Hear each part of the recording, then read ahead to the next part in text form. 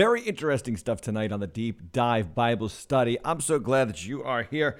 It is part 3 of the Deep Dive Kings of Compromise studies. We go through the books of 1st and 2nd Kings. I know that these books can be confusing, and that's why I'm here to help you learn how to read Scripture. We're going to look at some characters of some interesting different types. And I think we can see ourselves in the text today, but we're also going to look at a picture of what we are in the world right now, what we're experiencing right now in the world, and how this ancient text shows us how to live. It's an amazing moment. 1 Kings chapter 2. Let's do it. Kings of Compromise.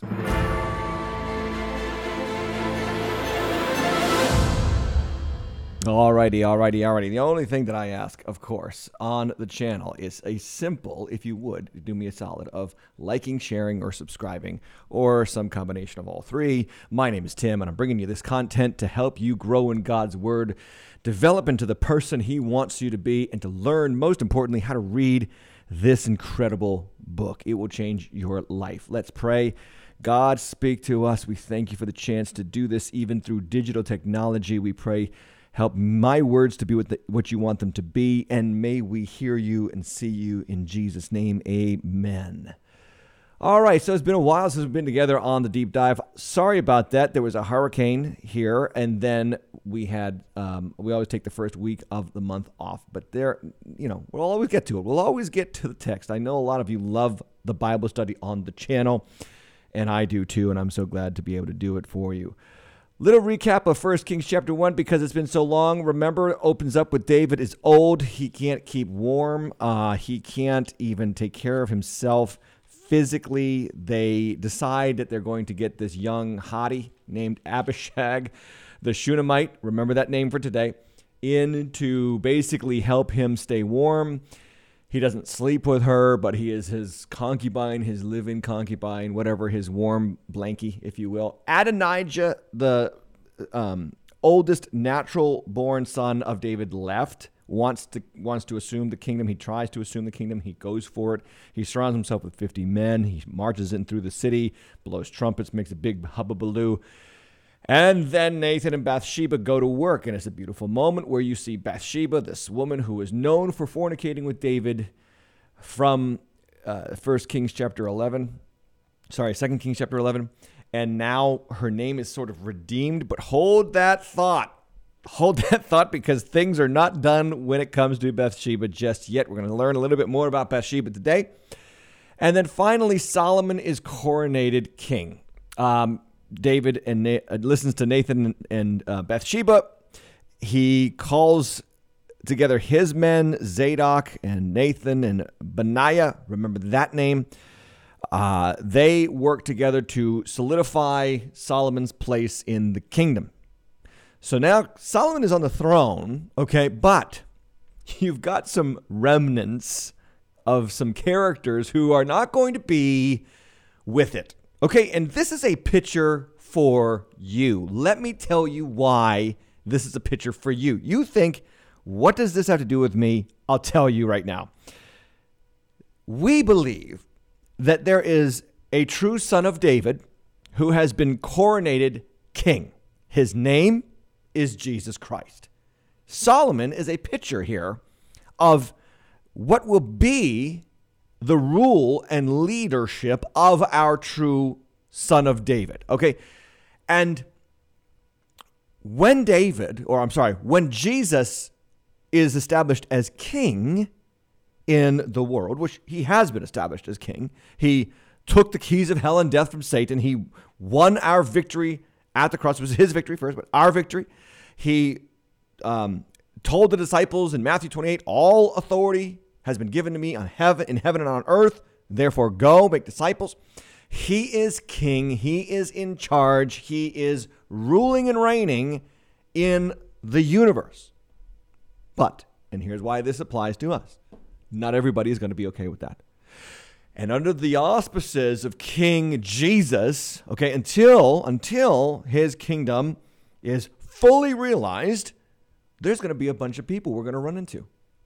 And their names are in chapter 2 of 1 Kings. Now, their names in our day are different names, okay, but the character of these names remains the same.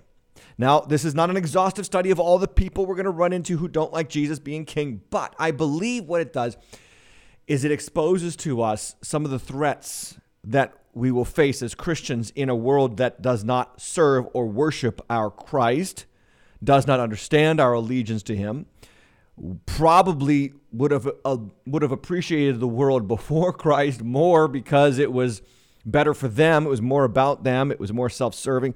And so what happens in 1 Kings chapter 2 shows us that this that we experience today, where people are against God, they don't want to be a part of his kingdom, they even fight for their own kingdom and all this, nothing new. This was patterned for us in Holy Scripture. So with that in mind, let's go to the text in our first segment of the show, Through the Text. Okay, when it comes to the show, 3 segments, Through the Text, talk about it, tap into truth. We go verse by verse through the text. Let's take a look-see here. I have actually today on the screen the text. So here's what it says. When David's time to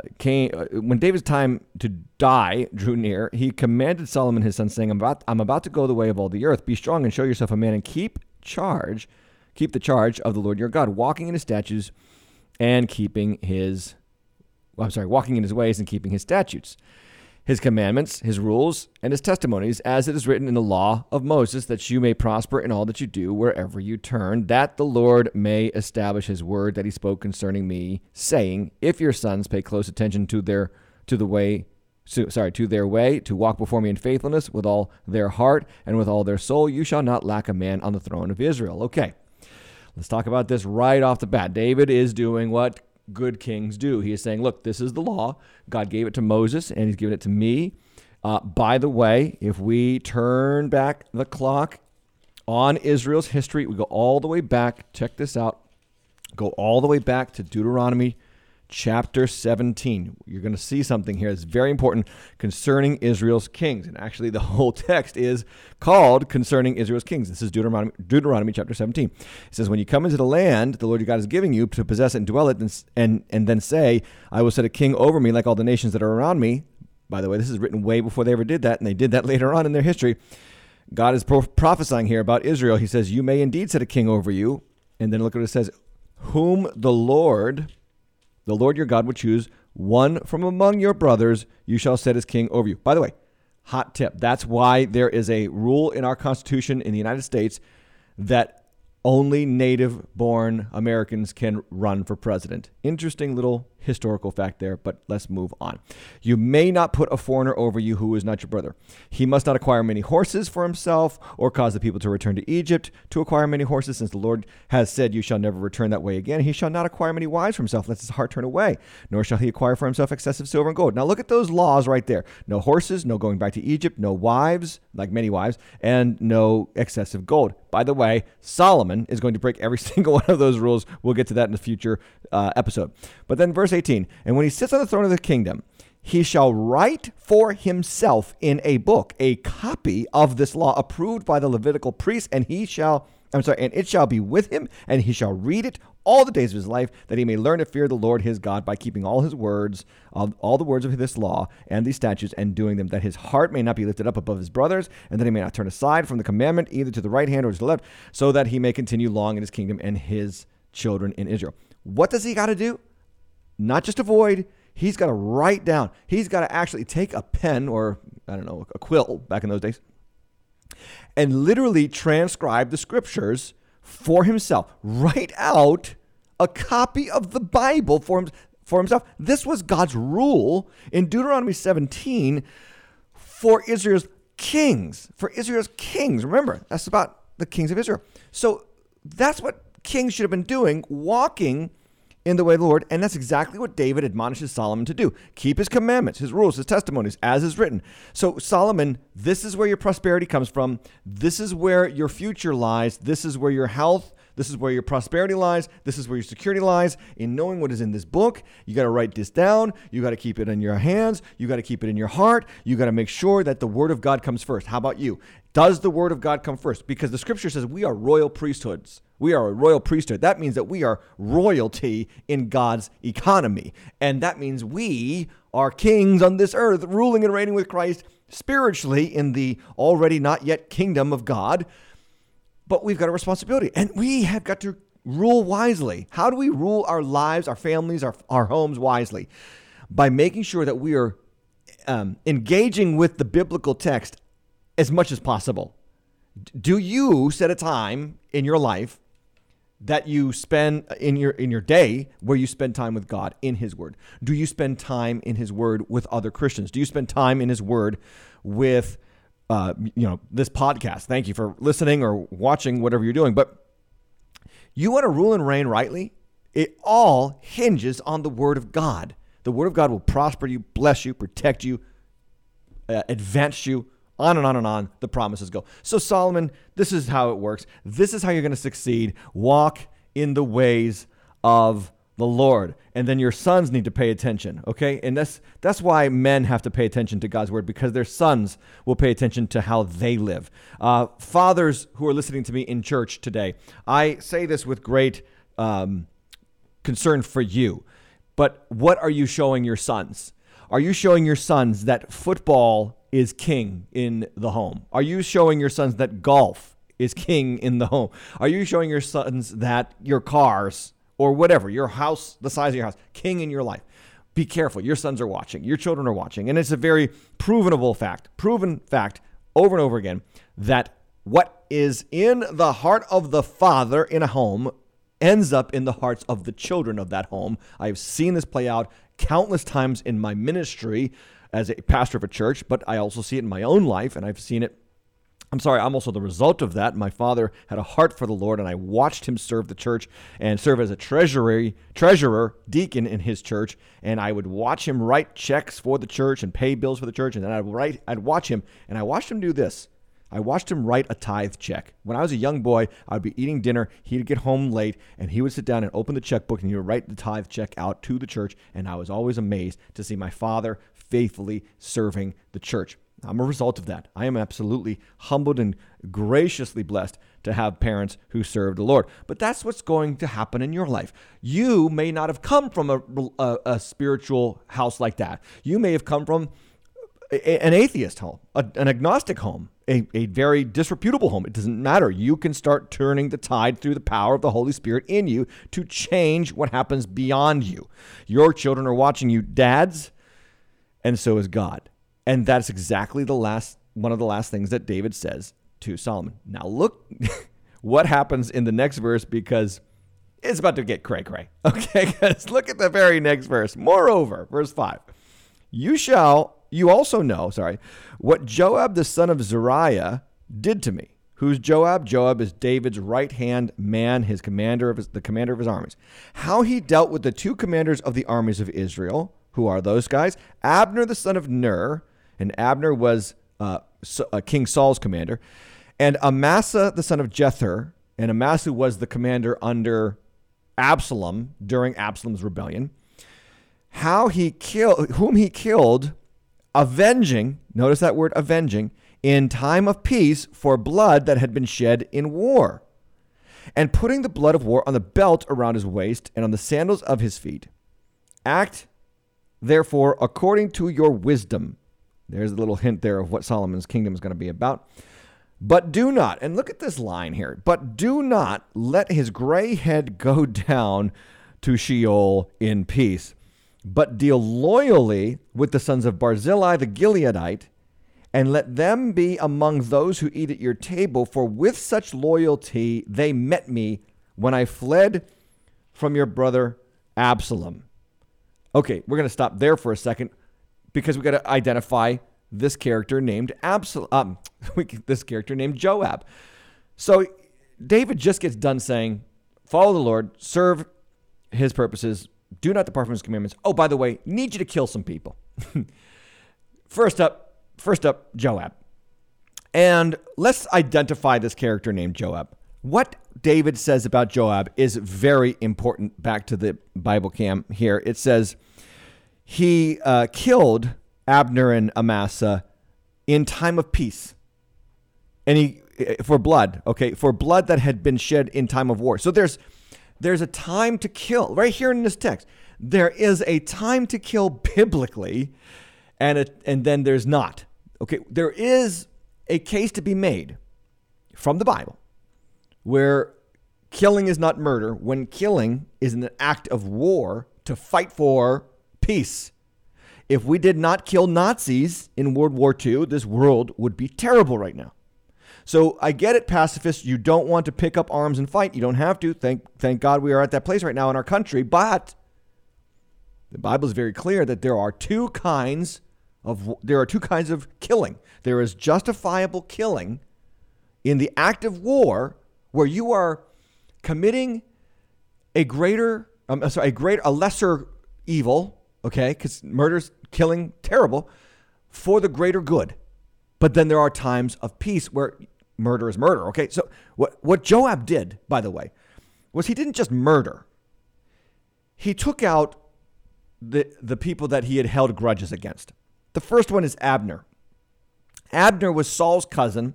He was the commander who defected to David after Saul died, and Ishbosheth, he made Ishbosheth, Saul's son, king in place of Saul. There was a civil war between David and Ishbosheth because everybody knew David was the king, but Ishbosheth was the natural-born son of Saul. Abner puts Ishbosheth in place. Now, there could be a case made that, and we studied this in the life of David 2 seasons ago, that Abner was really just kind of using Ishbosheth as a puppet regime. He wanted to have the kingdom himself. So what he does is he goes and he starts to fight over this concubine that Ishbosheth had, and Ishbosheth says no, and then Abner defects and says, look at all I've done for you. That's it. I'm done with you. I'm going over to David. And he defects to David, and then he wants to promote David's kingdom and make David great and glorify David. And David accepts him and forgives Abner. This is an amazing moment. Abner and David have this long history.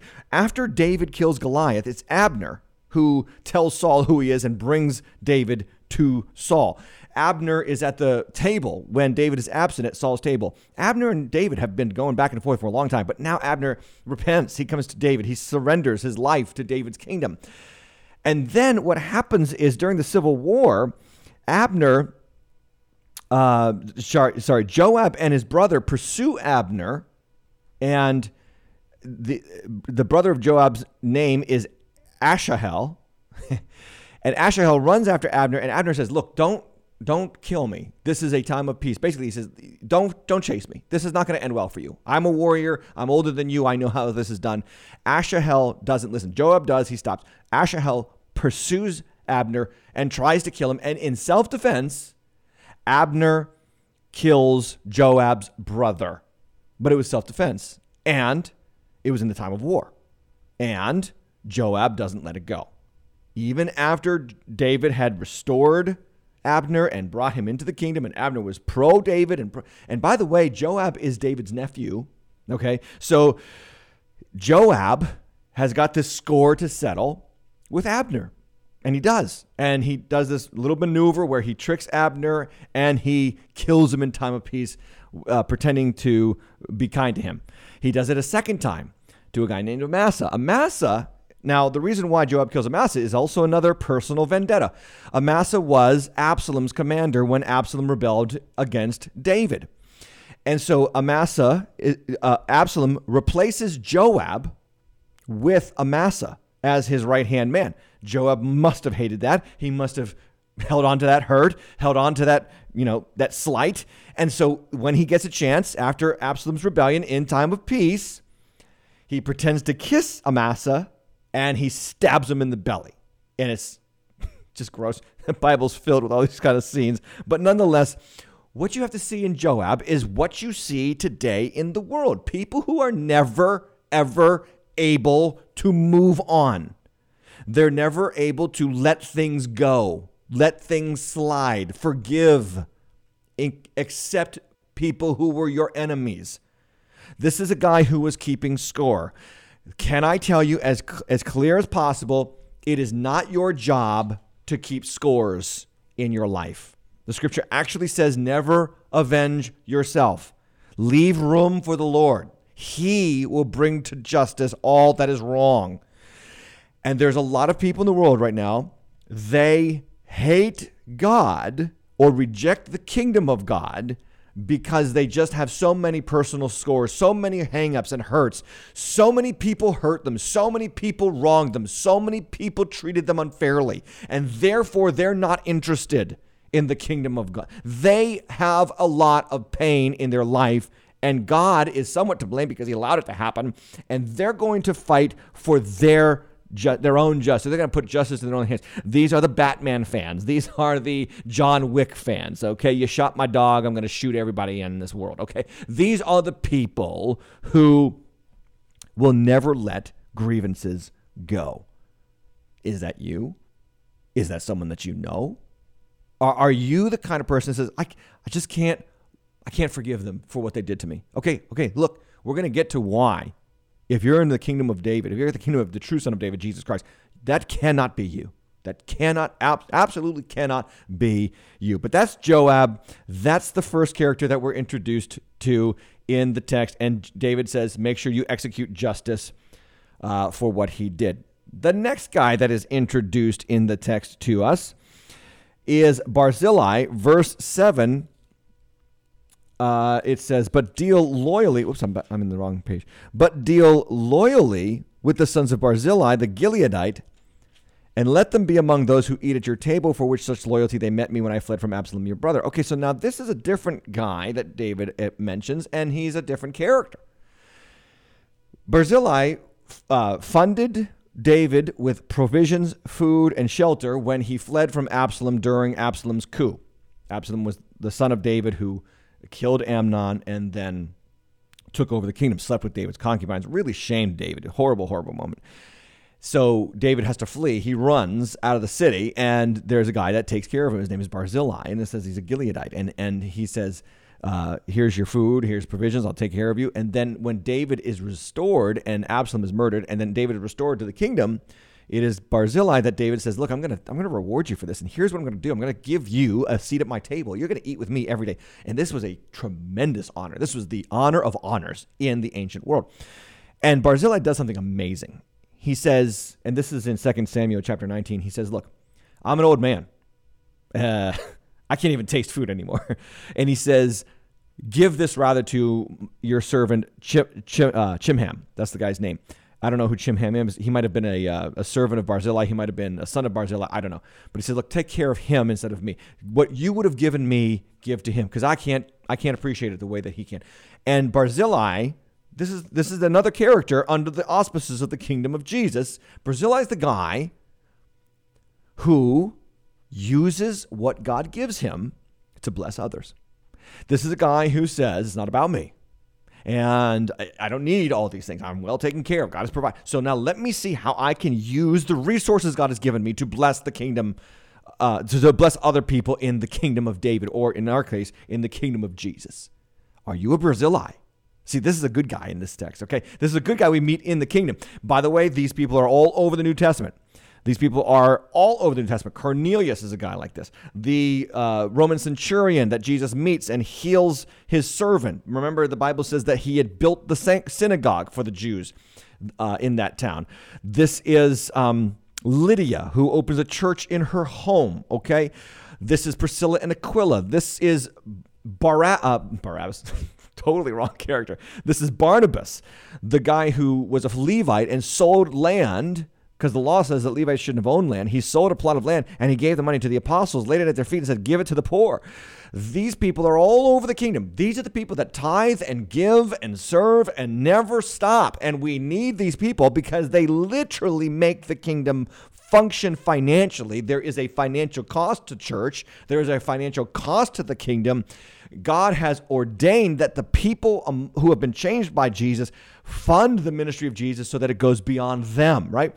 So this is a guy we will often find in the kingdom, and thank God for the Barzillais in the church. Amen. Let's go on.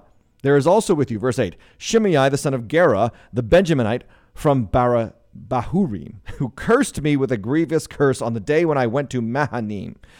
But when he came down to meet me at the Jordan, I swore to him by the Lord, saying, I will not put you to death with the sword. Now, therefore, do not hold him guiltless, for you are a wise man. You will know what you ought to do to him, and you shall bring his gray head down with blood to Sheol. Okay, again, now this is another bad dude in the kingdom of David.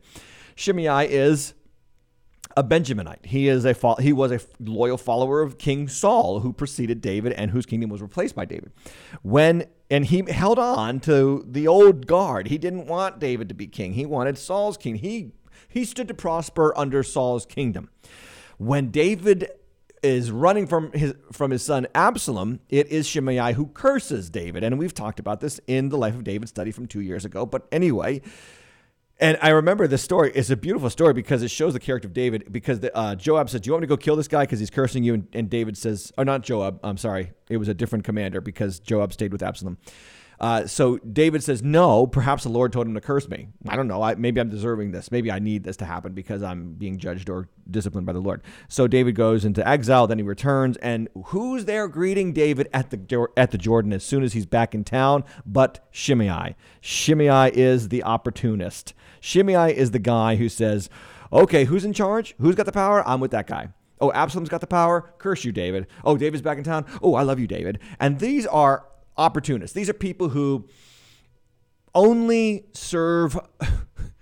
they'll serve whoever is strongest. So when persecution comes for the faith, they will crater.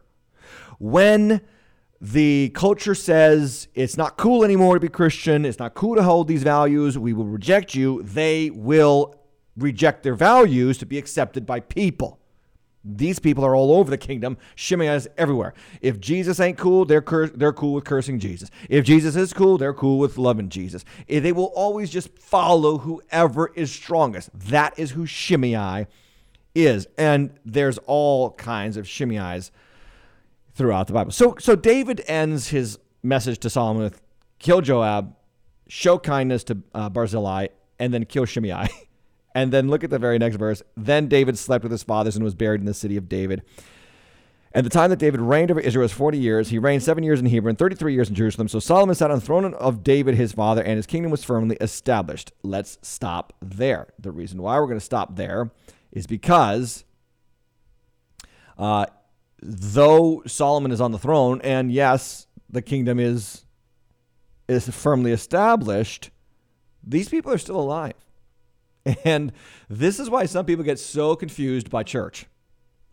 I'm going to tell you that you have got to expect some bad characters in the church under the auspices of the kingdom of our true Son of David, Jesus Christ.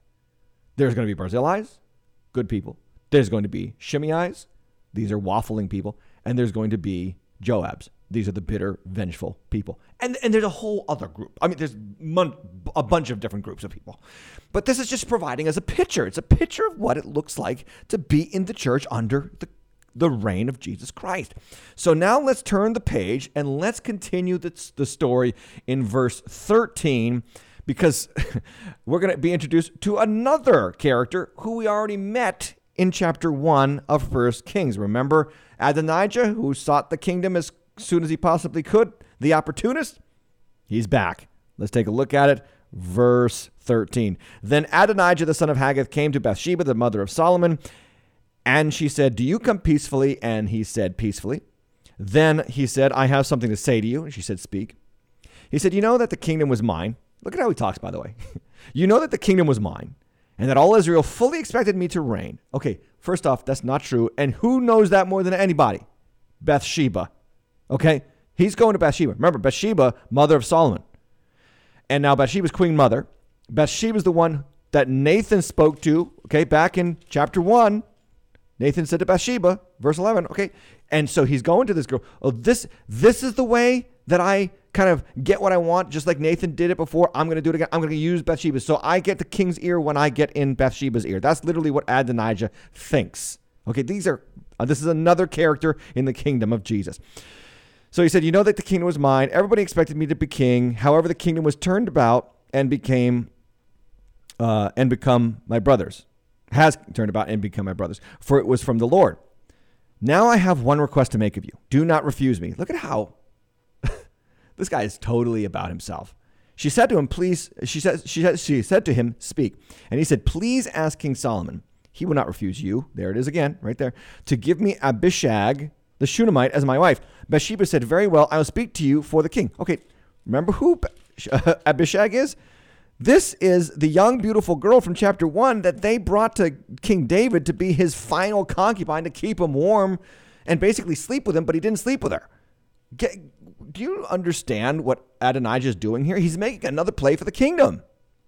When Absalom rebelled against David, he slept with David's concubines on the roof to symbolize, I'm now in charge. Back to the story about Abner with Ishbosheth. He wanted Ishbosheth's concubine to say, I'm going to take your kingdom. So this is a power play. This is a move for power. And he naturally thinks, oh, this is how you get David's attention. You go through his mom, his wife Bathsheba. This is how you get Solomon's attention. You go through his mom Bathsheba, and she'll get you what you want. So who is Adonijah? Adonijah is the opportunist, self-centered, either Christian or non-Christian. This is the person who will do whatever it takes to get what they want. They will use people. They will play the game. They don't have a heart for the kingdom of Jesus. They have a heart for their own kingdom. And even when they pretend to be faithful, because remember that Adonijah bowed and paid homage to Solomon at the end of chapter 1. Now he's making a play for the kingdom again, but he's trying to do it in a very covert way that is kind of undermining Solomon's kingdom subversively.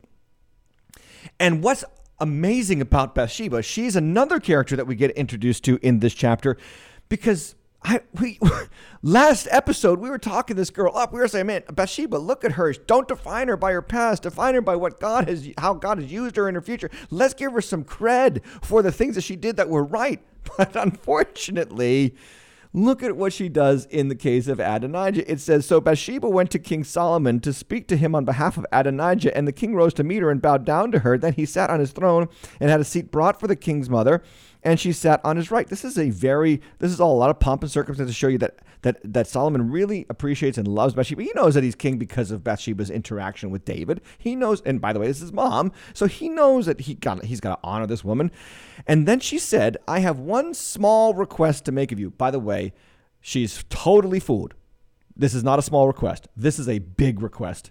To ask for King David's concubine, is a huge power play move. She says, do not refuse me. Oh, my word, Bathsheba, what are you doing? And the king said to her, make your request, my mother, for I will not refuse you. I mean, this guy, Solomon, loves his mother. She said, let Abishag the Shunammite be given to Adonijah, your brother, as his wife. Bam! This is going to be huge, because King Solomon knows right away that this is filled with self-serving interest on the part of Adonijah. Secondly, King Solomon is a wise man. He's already been mentioned as wise by King David. Yes, God supernaturally charged his wisdom, but I believe he also had just some natural-born wisdom. I think, and this is not the text, so I'm just reading into it, but permit me some leniency here. I think that what he saw was his mom knew that Abishag was the final lover of her husband David, and she might have thought, yeah, let's get her out of the picture of being associated with my husband, and let's get her a new husband. Like, it's kind of gross too because it's David's son, but nonetheless, I think there's ulterior motives for Bathsheba. But here's the character point that I want to lean in here with Bathsheba. These are the people who are easily swayed by whoever they're talking to. When Bathsheba is talking to Nathan, she is bold, she is strong, she is wise, she speaks with authority, she gets David's attention, it's this beautiful moment. But the moment that she hangs out with Adonijah for even a second, she's all about Adonijah. And then she goes to Solomon and she starts to make demands of Solomon on behalf of Adonijah. The man that she just fought to have the kingdom given to, she's kind of like fighting against him now with his enemy, his number one chief rival. Man, there's a lot of people like this under the kingdom of Jesus, under the auspices of the kingdom of Jesus, both saved and unsaved. The people who are easily swayed. And it's just a matter of who did they talk to last? Who did they hear from last? They don't have these firm convictions. They don't stand for righteousness. because they're too busy hanging with unrighteous characters. Is that you? Are you so devoid of convictions about what is true and right, about who is king, that it just takes a few moments with unbelievers or a few moments with false believers, and you are off the rails, off the reservation with regards to the kingdom of Jesus? Are you easily swayed? And I'll tell you, the people who are easily swayed are the people who don't know this book. The people who don't read, study, and grow in Christ will be easily swayed by whoever they talk to last. Let's take a look at King Solomon's response. King Solomon answered his mother, "And why do you ask Abishag the Shunammite for Adonijah? Ask him for the kingdom also, for he is my older brother, and on his side are Abiathar the priest and Joab the son of Zeruiah." Then King Solomon swore to the Lord, saying, God do so to me, and more also, if this word does not cost Adonijah his life.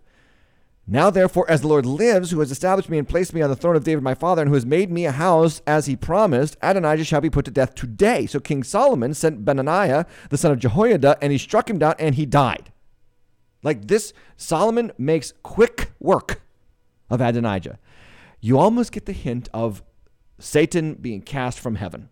What did Satan do in heaven? We get that from Isaiah chapter 14. He said, I will ascend to the throne of the Most High. I will be like the Most High. I will be as God. I will rule. Me. That's Adonijah's character. That's Satan. That's Lucifer's character. By the way, that is a satanic desire. Me is a satanic desire. A lot of the people in this world, that's all they care about. Me. My attention, my glory, my fame. That is not just pride. It's satanic. It's Luciferian. And by the way, it costs you quickly. Pride comes before a fall. Understand what happens. Adonijah is dead before the day is over. And Benaiah is the guy who slays him, and that's another hero of David's kingdom. But nonetheless, let's continue in the text here. And to Abiathar the priest, the king said, go to Anathoth to your estate, for you deserve death. Abiathar was the priest who supported Adonijah, if you remember. So now Absalom is cleaning up the mess here. You deserve death, but I will not at this time put you to death because you carried the ark of the Lord God before David my father, and because you shared in all my father's affliction. So Solomon expelled Abiathar from being a priest before the Lord, thus fulfilling the word of the Lord that he had spoken concerning the house of Eli and Shiloh. Now, this is an amazing text here, because what it is telling us is that there was a promise made through the prophet, I believe it was Samuel, I think, don't quote me, that Eli's house, Eli was the priest of God coming out of the Judges, so that you have the Judges, this horrible, terrible season of Israel's history. The final priest in that line was Eli. His two sons were evil. He never corrected them. They were sleeping with women in the temple. They were eating the fat portions of the offerings. They were taking the best for themselves and throwing away the rest. They were rebellious and wicked in the eyes of the Lord. God put them to death. And then God made a promise through Samuel that the entire line of Eli would no longer be priests eventually. This happened. So here we are at the final fulfillment of that, because Abiathar was in that lineage 200 years later. And I only bring that up to say this. God is always keeping track. He is always watching. He is always aware of what is going on. Please understand that God does not ignore unrighteousness. God does not ignore a self-centeredness. God does not ignore when people take advantage of his kindness and reject him and disrespect him. The time is coming. 200 years later. I mean, this is a promise from the time of Judges, and here God is finally bringing it to pass. Some of us in our lives, we get so upset when we see people who don't honor God being given grace, mercy, or time to repent, and we just don't get it. We just don't understand it. And a lot of people can suffer even under the people's influence who don't repent because they're wicked, evil rulers, and we think, why does God allow it? Trust me, he is giving them a chance to repent. His patience is way greater than yours or mine. But if they don't repent, there's coming a judgment. There's coming a moment where they will pay. And that's exactly what happens here to Abiathar, the priest, in 1 Kings chapter 2. Verse 28, when the news came to Joab, and Joab had supported Adonijah, although he had not supported Absalom, Joab fled to the tent of the Lord, caught hold of the horns of the altar, and when it was told King Solomon, Joab has fled to the tent of the Lord, and behold, he is beside the altar, Joab sent Benaiah, the son of Jehoiada, saying, go strike him down. So Benaiah came to the tent of the Lord and said to him, the king commands, come out. But he said, I will die here. Then Benaiah sought the king's word again. Now this is because Benaiah is like, I don't want to kill anybody in the temple. So he kind of cell phones over to Solomon. He's like, thus Joab said, and he answered me. And the king replied to him, do as he has said, strike him down, bury him, and thus take away from me and from my father's house the guilt for the blood of Joab that Joab shed without cause. The Lord will bring back his bloody deeds on his own head, because without the knowledge of my father David, he attacked and killed with the sword 2 men more righteous and better than himself, Abner the son of Ner, Amasa the son of Jether. So shall their blood come back on the head of Joab and on the head of the descendants forever. But for David and for his descendants and for his house and for his throne, there shall be peace from the Lord forevermore. Then Benaiah the son of Jehoiada went up and struck him down and put him to death, and he was buried in his own house in the wilderness. The king put Benaiah the son of Jehoiada over the army in place of Joab, and Zadok the priest in place of Abiathar. So what is happening here is Solomon is cleaning house. Solomon is cleaning house. He is taking care of all the people who are living under the reign of the son of David, but don't have a heart for David, and those who sought their own glory, were opportunists, put themselves first. First is Adonijah, dead. Joab, dead. There's one more left. Remember, we mentioned this guy before. His name is who? Shimei. Verse 36, then the king sent and summoned Shimei and said to him, build yourself a house in Jerusalem and dwell there, and do not go out from there to any place whatever. In other words, you're under house arrest. I know who you are. I understand your character. You're an opportunist. You will side with whoever is strongest. And that's not cool. And I know how you treated my dad. And so he says, for on the day that you go out and cross the brook Kidron, know for certain that you shall die. Your blood shall be on your own head. And Shimei said to the king, what you say is good, as my lord the king has said, so will your servant do. And Shimei lived in Jerusalem many days. But Shimei, again, this guy's got a serious problem. Shimei is the classic lukewarm Christian. He listens to God some days and doesn't on others, right? He will say one thing and do another. Jesus shared this parable to the Pharisees when they complained about the tax collectors and prostitutes coming and repenting. And he says, I got a story for you. This guy had 2 sons. The first son, he said, go work in my vineyard. The son said, I will, and he didn't. But he said to the second son, go work my vineyard. The son said, I won't, and he did. He said, which one of them did what the father wants? And the Pharisees like, the one who actually did it. He's like, yeah. And that's why the prostitutes and the tax collectors are getting into the kingdom of heaven before you. Like, I don't care what you say. I care what you do. Look at what happens with Shimei. It says, but it happened at the end of 3 years that 2 of Shimei's servants ran away to Achish, son of Maacah, king of Gath. That's his Philistine territory. And when it was told Shimei, behold, your servants are in Gath, Shimei arose, saddled a donkey, went to Gath to Achish to seek his servants. Shimei went and brought his servants from Gath. Okay, so now Shimei is totally ignoring the law that Solomon placed him under to keep his life. But more importantly, he's fleeing to Gath. He's fleeing to Philistine territory. Why? And the answer is very simple. Because he's thinking maybe the power lies with them.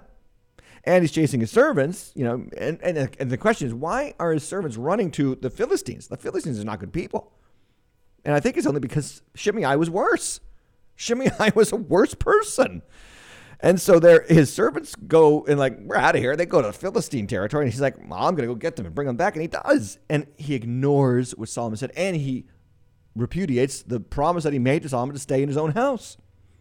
So here's what happens when Solomon was told that Shimei had gone from Jerusalem to Gath and returned. The king sent and summoned Shimei and said to him, did I not make you swear by the Lord solemnly warn you, saying, know for certain that on the day you go out to any place, whatever you shall die? And you said to me, what you say is good, I will obey. Why then have you not kept your oath to the Lord and the commandment with which I commanded you? The king also said to Shimei, you know in your own heart all the harm that you did to David my father. So the Lord will bring back your harm on your own head. But King Solomon shall be blessed, and the throne of David shall be established before the Lord forever. Then the king commanded Benaiah, the son of Jehoiada, and he went out and struck him down, and he died. So the kingdom was established in the hand of Solomon. Boom. End of the chapter, and we're cooking with gas now. We'll be in chapter 3 next week. But this is this is a very dark chapter. I always said beautiful. This is a very dark chapter. And you have to understand that this is how the world works.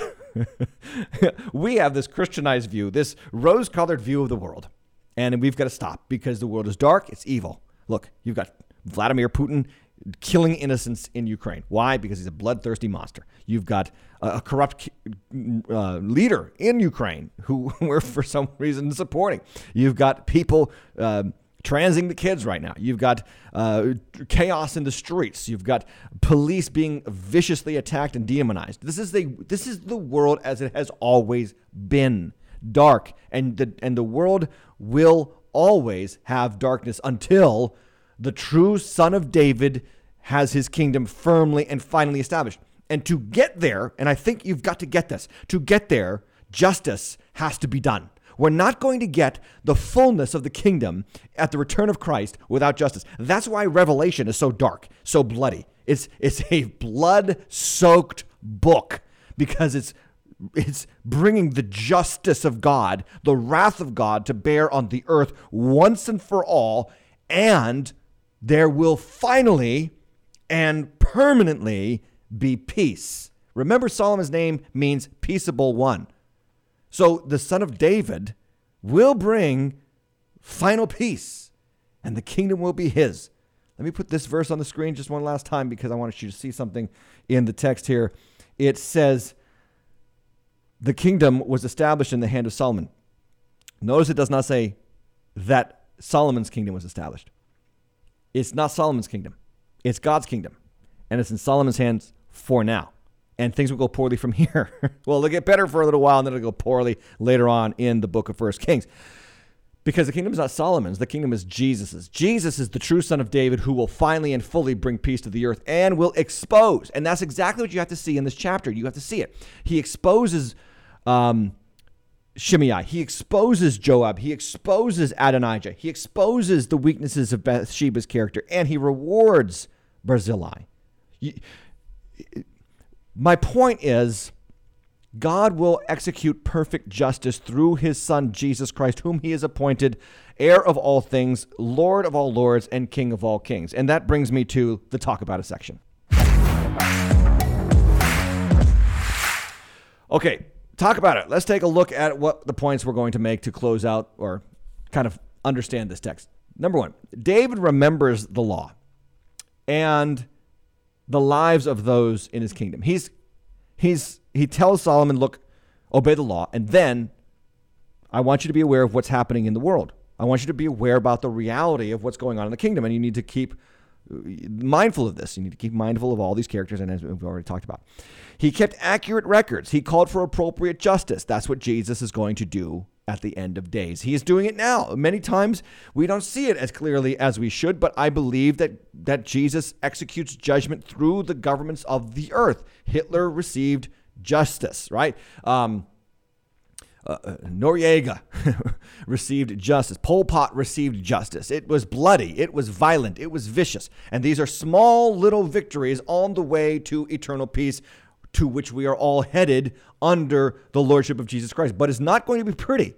And so this chapter is a picture for us that just because it looks like people are getting away with evil right now does not mean they're getting away with evil permanently. Jesus will execute justice. Brings me to another point. The players in Solomon's kingdom, Joab, Shimei, Adonijah, Bathsheba, Barzillai. Which one are you? Okay, Joab, the opportunist. Joab, the bitter, vengeful killer. Shimei, the guy who says yes and then doesn't live it. Only committed to David when it was expedient to save his life. There's a lot of people like that in the church. They only serve God surfacely. They show up to church. They don't know the Lord. They like the benefits of the Lord, but they don't know the Lord. They want him to fix their marriage. They want him to raise their kids to be healthy, strong, and moral. They want money. They want blessing and prosperity, but they don't want the Lord. The moment persecution strikes, like I said before, they are out the door. Or the Adonijahs. These are the people who are hungry for their own glory and fame. They do not want to submit. They do not want to surrender to the lordship of Jesus Christ because they are living for themselves. Or there's the Bathshebas of the world, and these are the people who are easily swayed by whoever they talk to last. And then there's the Barzillais. Barzillais are the people who use what God gives them to bless others. Which one are you? Please remember, the scripture says in 2 Corinthians chapter 5, verse 10, we must all appear before the judgment seat of Christ so that each one may receive what is due him for what he has done in the body, whether good or evil. There's going to be a just judgment day, both for Christians and non-Christians. There's going to be a final judgment executed by the true and righteous judge who sees everything, knows everything, and will reward or judge everything. So back to the players in Solomon's kingdom to give you a bitter picture. The Joab, again, the bitter vengeance addict. Is that you? Keeping scores, trying to always get back at people, never forgiving. I think that the Lord has a word for you, and the Lord's word for you is from is from Ephesians chapter 4:32. Be kind to one another, tenderhearted, forgiving one another, as God in Christ forgave you. You can't be in the kingdom of Jesus and keeping scores. You can't do it. Your score was settled through the cost of Jesus Christ's blood. Your score, the score God had to settle with you, he bore it on the cross through his son, Jesus Christ. Or are you a Shimei, the surface repenter? Again, only showing remorse when things go poorly. To you, I believe 2 Corinthians chapter 7, verse 10 is true. For godly grief produces repentance that leads to salvation without regret. Worldly grief produces death. There is a difference between true repentance and surface repentance. There is a difference between you hate your sin, you hate the sinfulness in your flesh, you want it put to death, God change me. Or surface repentance, which is, God, I messed up, fix it. God, I made a mess of my life, fix it. Okay? True repentance says, my biggest problem is me. My biggest problem is my heart. God, change me. God, make me new. Adonijah. This is the slighted opportunist seeking his own glory and fame. To you, the Philippians 2 chapter passage, verse 3 and 4 is so appropriate. Do nothing from selfish ambition or vain conceit, but in humility count others more significant than yourselves. Philippians chapter 2, verse 3. Bathsheba, the easily swayed, depending on who you talk to last. Ephesians 5. Let no one deceive you with empty words. This is verse 6. For because of these things, the wrath of God comes upon the sons of disobedience. Therefore, do not be partners with them. Watch who you're hanging around with if you're that kind of person. If you're a Bathsheba and you have good days and bad days, depending on who you hang out with, well, then mark who you're hanging out with. Like, get around people who encourage you in the Lord. Or are you a Barzillai? And thank God for these people. The faithful steward who uses his gifts and abilities to bless and empower others. This is 1 Peter chapter 4, verse 10. As each has received a gift, use it to serve one another as stewards of God's varied grace. And most importantly, we have to understand that the most important thing we can do is to love one another as God's people. That's what Barzillais do. They serve the kingdom of Jesus by making room for others at the king's table and not serving themselves and not being easily swayed and not being a surface repenter, right? And not being a bitter clinger, bitterly clinging to their hurts and hangups, but knowing that Christ has forgiven them, so they live in the joy of that grace and they share it with others. Forgive as the Lord forgave you. Let's tap into truth and close this out. I just want to encourage you with one final word here, guys, and that is that God has set his perfect, holy, and just king on the throne, and he, that is Jesus, will administer true and final justice. You do not have to worry, friend, about what you see in the world. Don't understand it, but don't get worked up by it. Know what it is. Guard your family, guard your children, guard your life, guard your spirit, guard your heart. Don't let it get in you, but understand that the Lord is... He's in charge. He's on the throne, and he is going to administer true and final justice. It's coming. It's coming to the world. Psalm 7, verse 11. If you're angry, just know that God is more angry. That's not what Psalm 7:11 says. It says this. God is a righteous judge and a God who feels indignation every day. My friends, please do not be deceived by the patience of God, thinking that he has abdicated justice and righteousness to the kings of this earth. That is not true. He will avenge the evildoer. That's why we don't have to, because the Lord will. That brings me finally, well, not finally, but almost finally, to Romans chapter 14, verse 10. Why do you pass judgment on your brother? Or why do you despise your brother? For we will all stand before the judgment seat of God. As it is written, as I live, says the Lord, every knee shall bow to me and every tongue shall confess to God. So then each of us will give an account of himself to God. The question is not about the evil in the world. The question is about the evil in here. God, can you change me? God, can you make me a Barzillai, someone who will use what you have given me to bless others. And I think a perfect example of that is the Apostle Paul.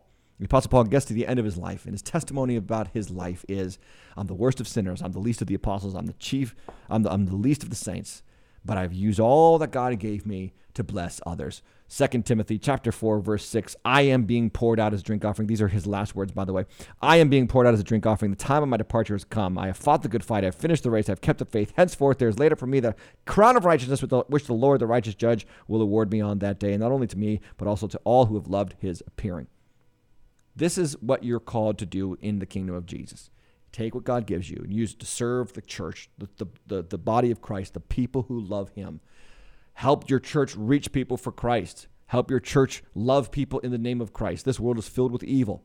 And I got very little patience for Christians who curse the darkness but never do anything to enhance the light. We've got to be active. We got to do something. Are you serving in a local church? Are you helping your pastor with the ministry? Are you funding missions and ministry in your community? Don't curse the darkness. Shine the light. Okay. So the final word that I want to just admonish you with is this. Right now, the kingdom of our true David experiences wars, pains, conflict, hurts, and inexplicable disasters. But soon, and this is true, the kingdom of peace, the Solomon kingdom, will arrive, and every right judgment will be executed. So therefore, do not be deceived by the appeal of this age, my friend. Don't let this age get into your spirit. Don't be, as you see Bathsheba in this text. One day she's with Solomon, the next day she's with Adonijah. Easily swayed, right? You've got to be firm in your convictions. Hey, everybody, do me a favor. Like, share, subscribe. Would very much appreciate all that. Support the channel if you would. Help us get this content out. Help us to get more people than ever before. And make sure that you get your questions into 10 Questions with Tim. First Thursday of the month. That is not right around the corner. It's coming up a little bit later. And then the Deep End is back next Tuesday night at 7:30 p.m. I am so excited about that. I know you are too. But until then, may God bless you as you use what God's given you to serve the kingdom of God that is alive in you. Take care. Have a good night.